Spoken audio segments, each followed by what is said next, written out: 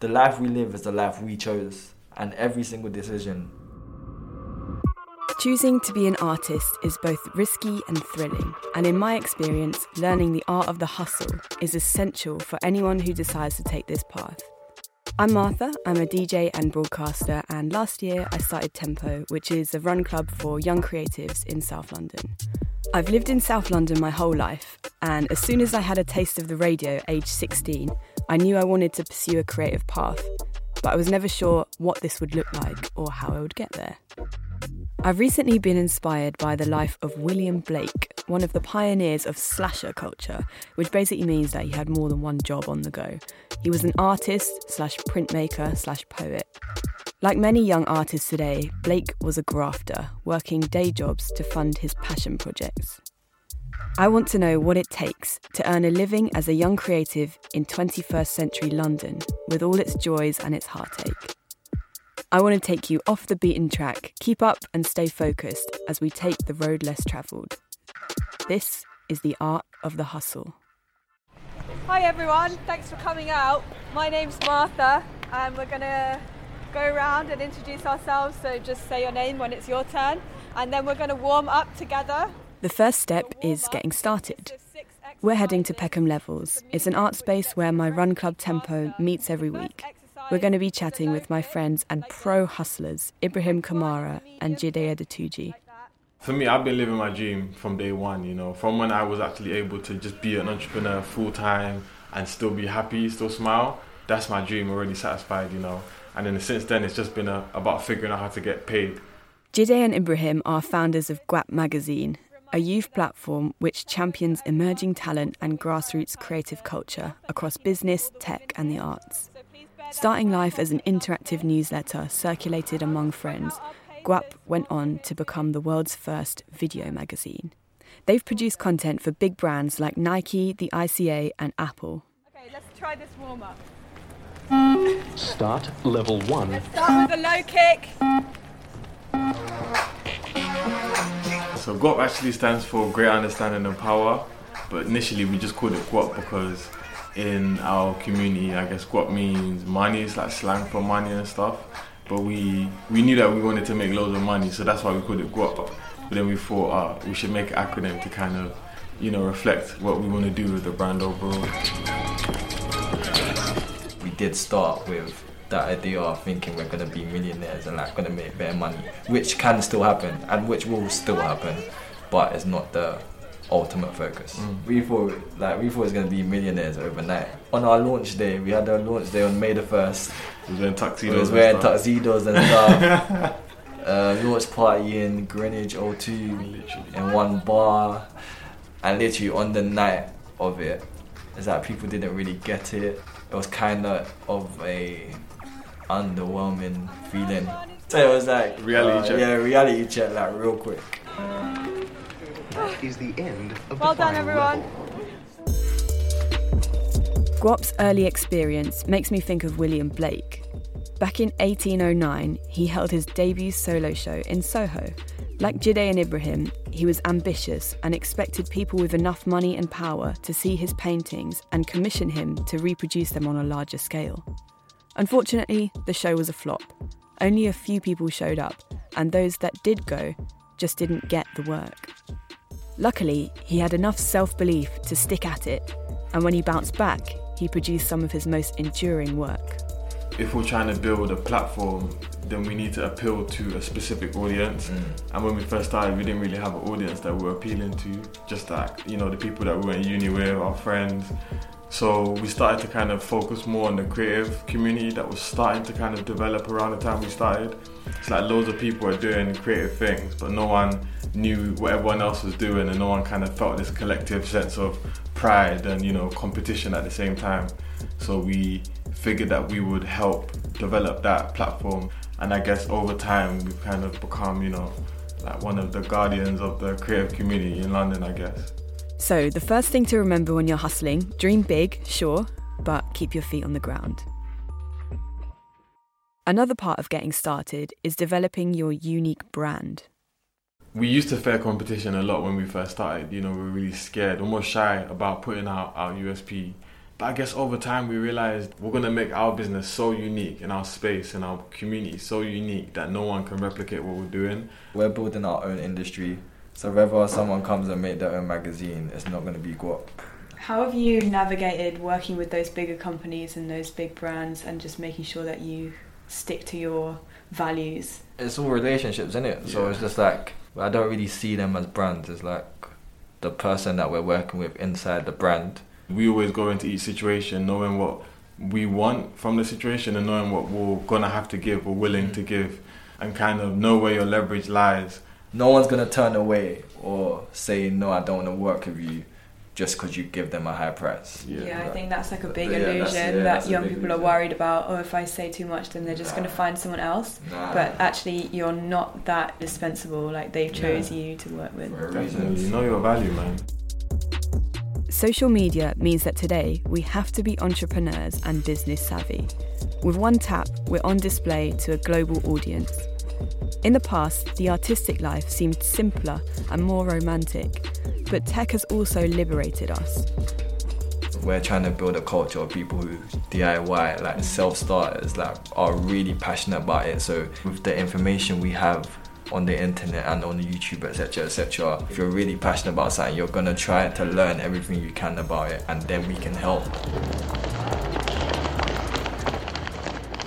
When you go through education, you're constantly thinking, I have to be a certain type of thing. I'm also kind of figuring out exactly what I do. I do a lot of curatorial work, film, creative production, anything I can really get my hands into.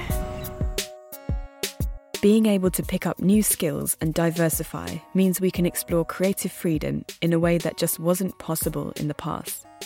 And this has been the case for my friend Georgina Johnson, who puts all her talents to use. She has a hyphen career, and she's a change maker too. Last year, Georgina launched her manifesto, Slow Fashion to Save Minds, after witnessing burnout in the creative industries. She's passionate about mental health and making sure we're doing a healthy hustle. So I studied fashion and spent some years out interning for quite big couture brands and stylists and stuff. I would say the culture was, standardly competitive and individualistic, and you're constantly thinking you have to be there and work 7 days a week and till 9, 10, whatever o'clock. And when I talk to people that have interned, they feel as though they have to say that it was a brilliant experience, when a lot of the time people don't have amazing experiences because they're not appreciated, they're probably not paid, they're working like every hour that God sends. And that's why I feel like it's up to people to kind of say and stand against and disrupt that system. A manifesto. A majority of the time, we can do better when we know better, and here's how. Rebel against the pace and the bars currently set, and respect each and every person's creative and mental capacity, because that's how we safeguard our ecosystem, both socially and environmentally. Unlearn a few things and approach them with fresh eyes. Let's increase our consciousness when creating things we and others will love. Respect production and labour and wait a little while. Why all the rush? Let's lean on each other a little more and ensure those at the back are pushed all the way to the front. Stop all the stank attitudes and demigod complexes. Treat people like human beings, and let's ensure diversity isn't hot on our lips for one season.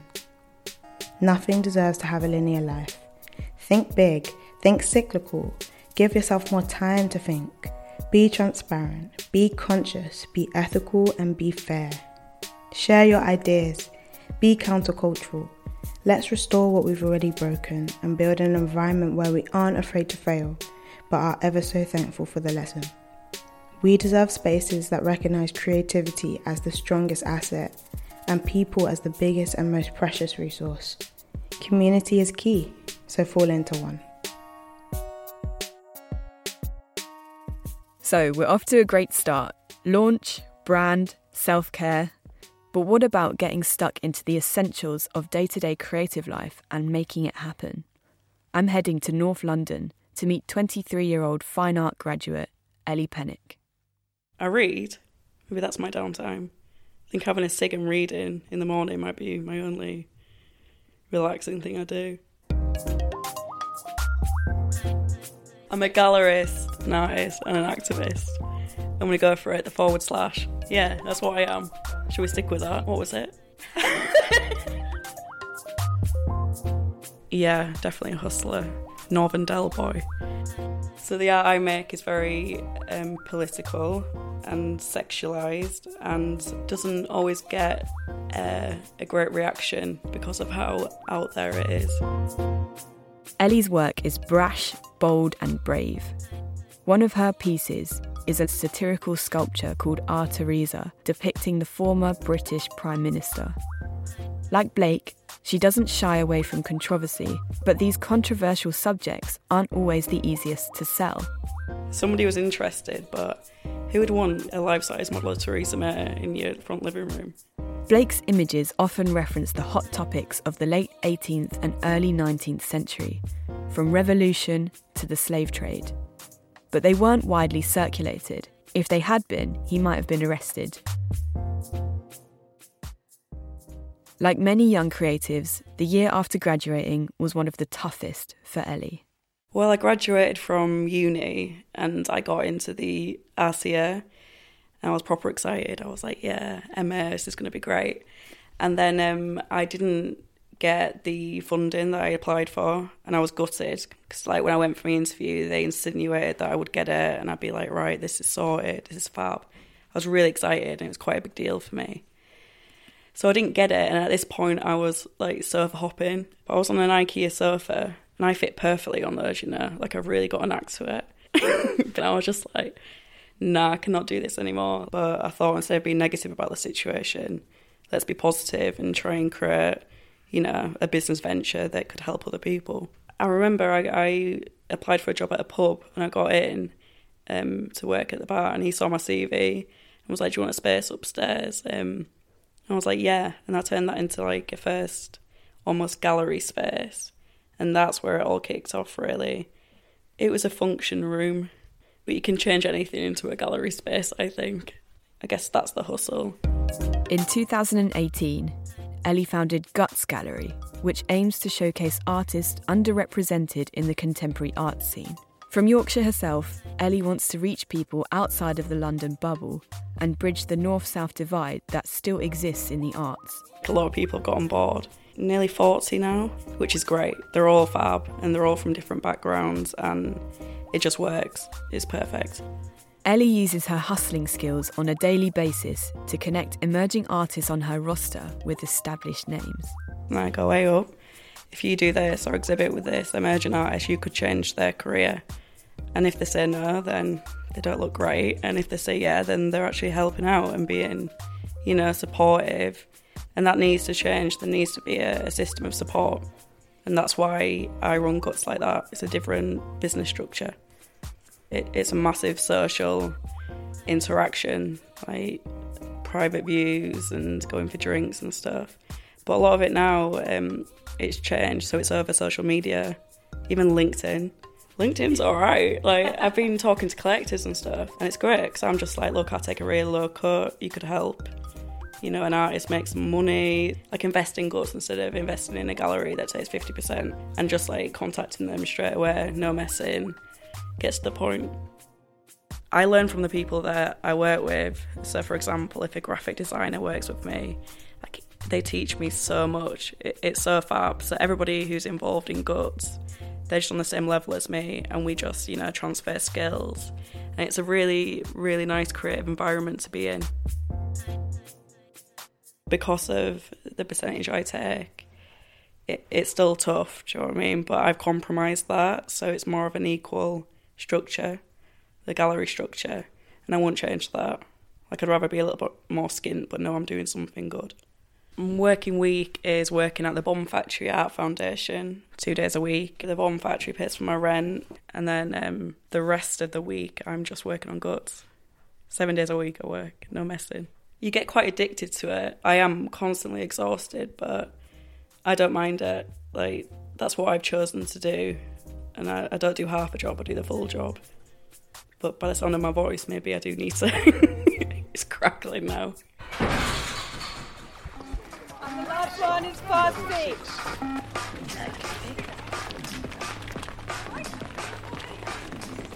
Artists like Blake often benefited from financial support from family and friends. Sinead McGeechan is a producer with Tate Collective, a group of 15 to 25-year-olds whose mission it is to help new, young audiences engage with Tate's collection, galleries and exhibitions. Like Blake, she has a passion for illustrating and printmaking. I graduated in 2017 in illustration and visual media. I was never really sure what to do, because in uni they didn't really discuss about jobs, they didn't really discuss about how to sell yourself in the real world. I met this wonderful woman that I still stay in contact with, and she actually mentored me with Arts Emergency when I was sort of telling her I don't really have nobody in my family to guide me, I don't know what to do, and I was very panicking. Because at that time I was doing care work, I was doing cleaning, I was doing bar work, I was working all the time. I would be up at 5 a.m, go to work at 7 a.m, finish at 10 a.m, then go to another job. I got myself ill. I did that job to get regular income and to support myself as an artist and supporting my mum, my brother and sister that has disabilities, and I had this responsibility. Asking for help, you do get help. If you don't ask, you don't get, and that's something I've really learned. Without money, access and the advantages of privilege, the art of the hustle becomes even more relevant. Sinead found Arts Emergency, a mentoring charity which helps marginalised young people access higher education and find success in the arts. To me, the art of making a living in the creative industries is reliant on us helping each other. But beyond opening a door, it's also about feeling welcome once you're in a position to create and feeling like your voice is heard and valued. I'm really lucky. I have Arts Emergency to support me, I have Tate Collective producers, and it's really nice to hear how I'm not the only one that's been struggling, finding jobs and hustling my way in.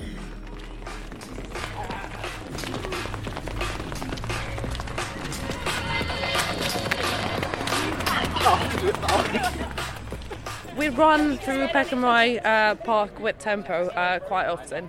I remember watching this documentary about romanticism, and William Blake was mentioned in the documentary. He came to Peckham Rye where he would come quite frequently, and he had an epiphany about an angel, and then he wrote one of his most famous poems. For me, I really got into poetry through just writing it. Kate Tempest and William Blake were probably two of my biggest early catalysts, and it was definitely just the kind of sheer beauty of his words that kind of struck me at first. Suddenly he came up, and it just literally exploded in my mind. Tiger, tiger, burning bright in the forest of the night. What immortal hand or eye could frame thy fearful symmetry? In what distant deeps or skies burnt the fire of thine eyes? On what wings dare he aspire? What the hand dare seize the fire? And what shoulder and what art could twist the sinews of thy heart? And when thy heart began to beat, what dread hand and what dread feet? What the hammer? What the chain? In what furnace was thy brain? What the anvil? What dread grasp dare its deadly terrors clasp? And when the stars threw down their spears and watered heaven with their tears, did he smile his work to see? Did he who make the lamb make thee? Tiger, tiger, burning bright in the forest of the night, what immortal hand or eye dare frame thy fearful symmetry? Like the tiger, starting out as a creative can be compelling but also terrifying. Trying to weigh up whether or not you should do something for free can be one of the trickiest areas to navigate. When is it acceptable and when is it just pure exploitation?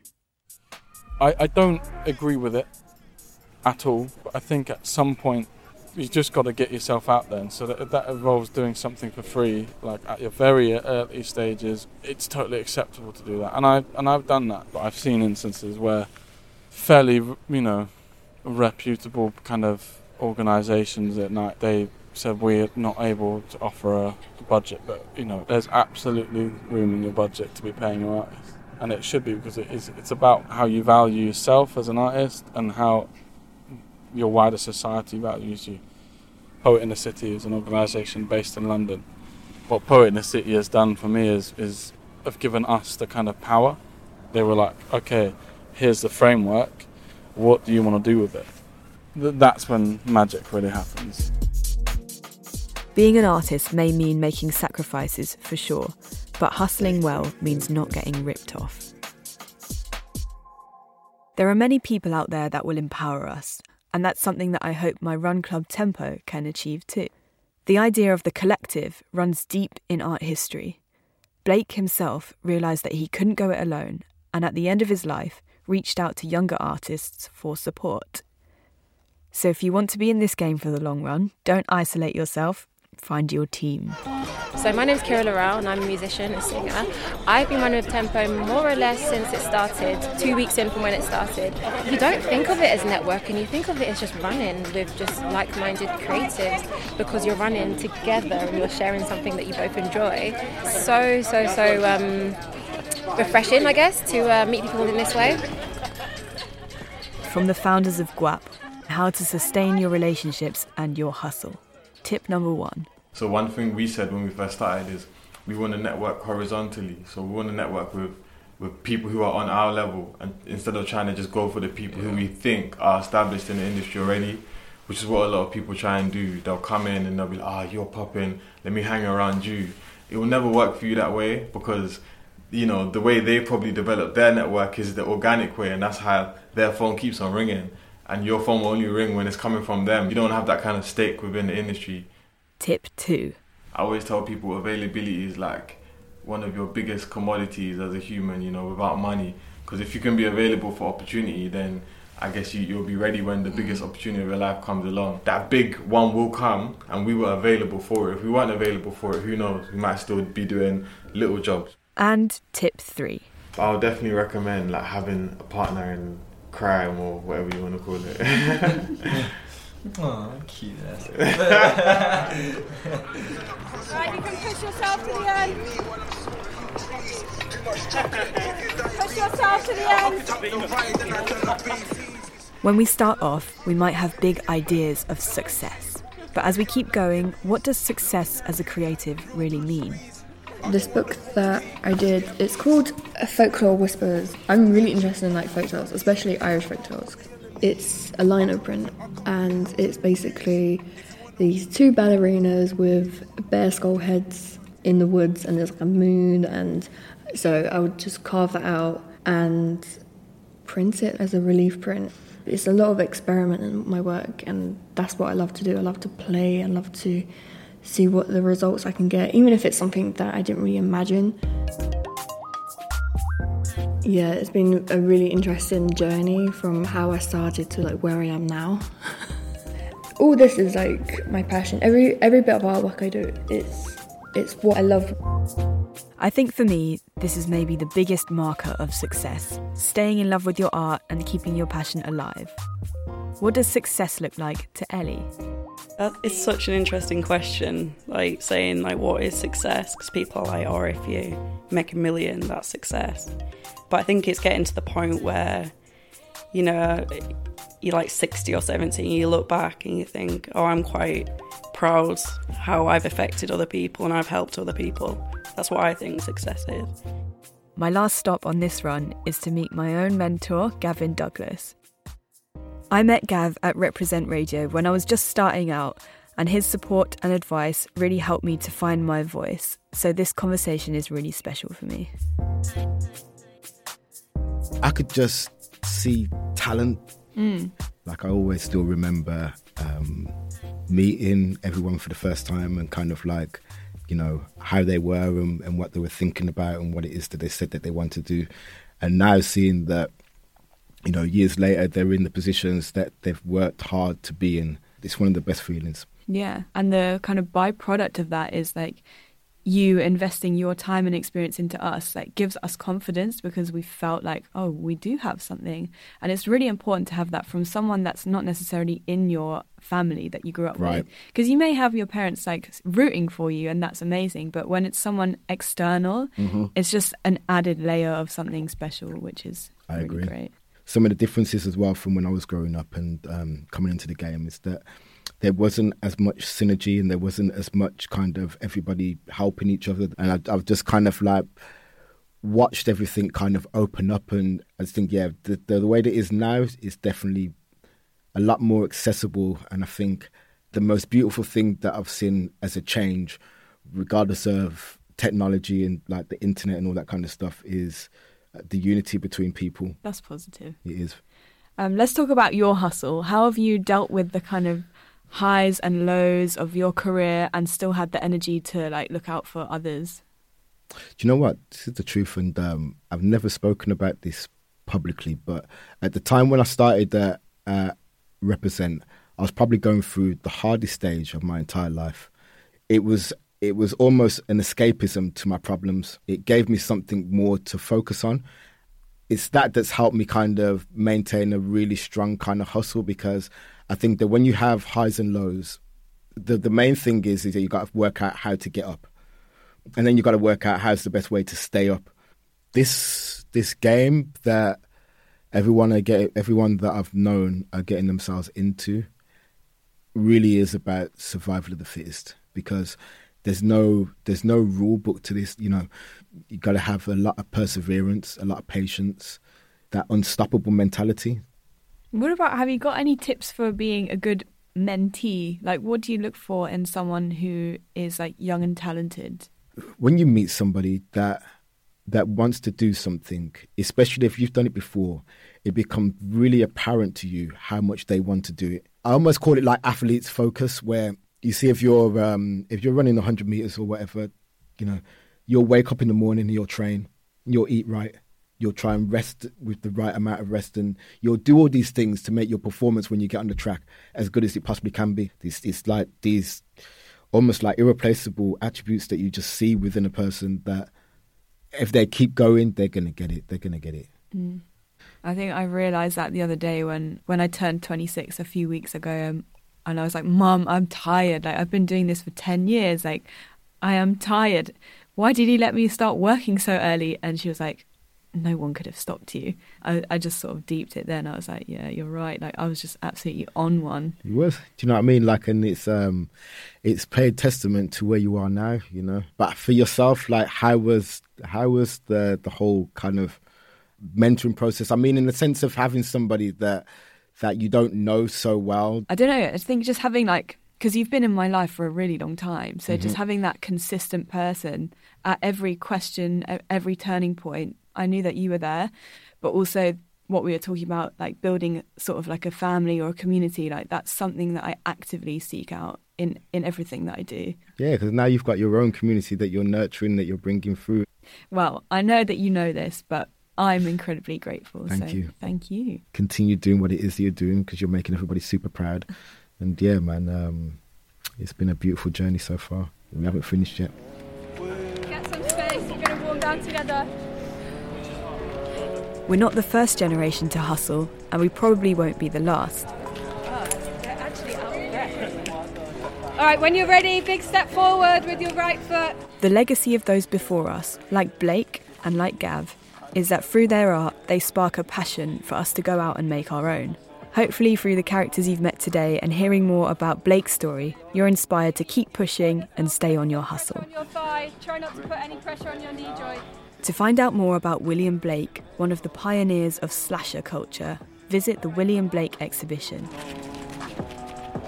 Take your right ankle in your right hand. On at Tate Britain from the 11th of September 2019 to the 2nd of February 2020. The exhibition is curated by Martin Myrone and Amy Concannon. It is supported by Tate patrons and Tate members. The media partner is The Telegraph. If you're aged 16 to 25, you can sign up for a free Tate Collective account and visit the exhibition for £5. Find out more at tate.org.uk. Buy the William Blake exhibition book and receive a free Blake print on us. Quote the promo code BLAKE at the checkout. Offer available online and in the William Blake exhibition shop at Tate Britain. This offer is subject to availability from the 9th of September 2019 to the 2nd of February 2020. The Art of the Hustle is a Falling Tree production for Tate, produced by Hannah Dean and Alia Kasum. Executive produced by Sam Maguire and presented by me, Martha. With music from Guacacpo, Backlit, Holloway and Symmetry. Well done everyone, thank you so much for coming. 1 year in.